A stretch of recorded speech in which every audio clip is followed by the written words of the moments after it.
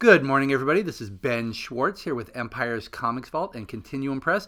And this morning, we are going to continue talking about small press.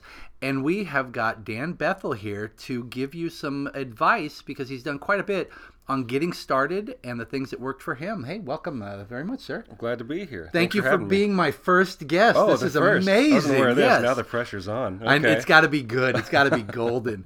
Just like every minute of my previous podcast. Fair enough. Yeah. Yeah. Oh, yeah, right.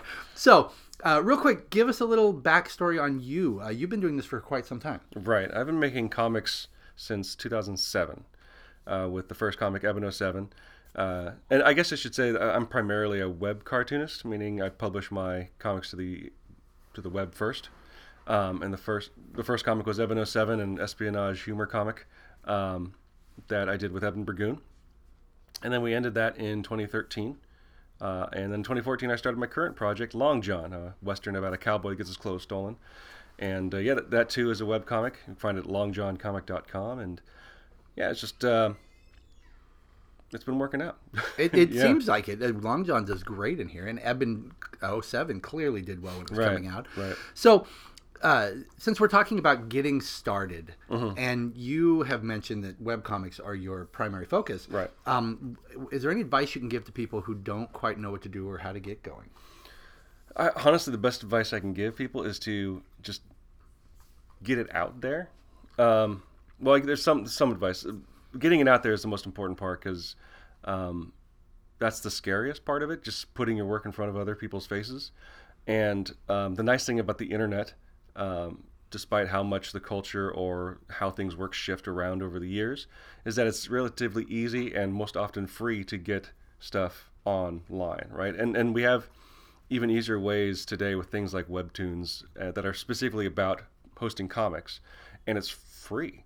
And you can monetize it if you put in, I guess, the effort, get the audience, and put in extra money. But you can just host your stuff there. And what's nice about putting it online, especially if you have your own website or if you're going through a service like Webtoons, is that people want to see what's next.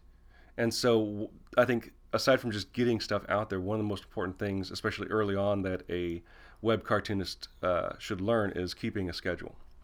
And saying, I want to put up this many pages per week, whether it's 1 to 5, right? And being able to keep that schedule as much as possible. Most people are pretty forgiving if you miss a week or two during the holidays, but getting on a schedule means that you're getting stuff done. That's more important than I would say than the quality of the work in a lot of ways, especially when you're starting out. Your first story is not going to be good. You're going to look back at it and go, oh my God. But you're going to learn. Yeah, right. And there's a huge sense of accomplishment when you actually finish a storyline or an arc or whatever. They're like, oh, I can do this. And especially for people starting out, that's for me, the most important milestone to hit is to actually get something done. And to that end, the I guess third piece of advice is keep it small. Keep your first story small.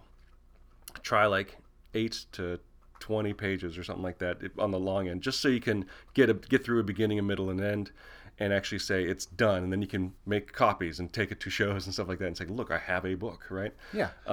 Just to get through that first hurdle of that answers the question, can I do it? And once you say yes once, then you know you can do it again, and it'll only be better. That sounds good, and I like the idea of setting up the goals of how many pages per week or per month, whatever it is, giving yourself something that you know you can do as opposed to an impossible number, right. and then just finishing it, whether you have 2 people watching it, whether you have 100, getting through it, finishing the product, and then moving on. Right. And and as you said, take these, print it out, show people. Don't be afraid to talk to other creators at the shows. They are always excited to see people doing new stuff. Right. And of course, retailers, when you're in your shop, visit multiple shops. Yes. Let them know about it. Absolutely, right. And the nice thing about, and why I sort of push putting stuff online is because people balk at that a little bit because they're like, oh, so what if someone sees it and steals it or whatever? It's like, well, there's the internet, but most people don't do that. And the nice thing about it is, especially if you post to a service like Webtoons, I don't post to Webtoons. I just know it's popular with a lot of up and coming and young web cartoonists. That there's kind of a built-in audience, and you will get, even if it's minimalistic, you will get feedback. So you'll be establishing a discourse with an audience, even if it's small. And that's the nice thing about the internet. Is like if you're just sticking to printing, then you have to wait until you print out the books, until you go to a show, until you sell books, until maybe the next show when you finally hear back from someone. Putting stuff online gets you that feedback that will give you the confidence, like you said, to talk to other creators, to talk to shop owners, because you already know how to talk shop, for lack of a better word. That is fair, and I do like the way you said don't be afraid to put it out there, even if you think somebody's going to steal it. Right. I talk to people in shop all the time who are, they never do anything because they're waiting for that movie check. Right.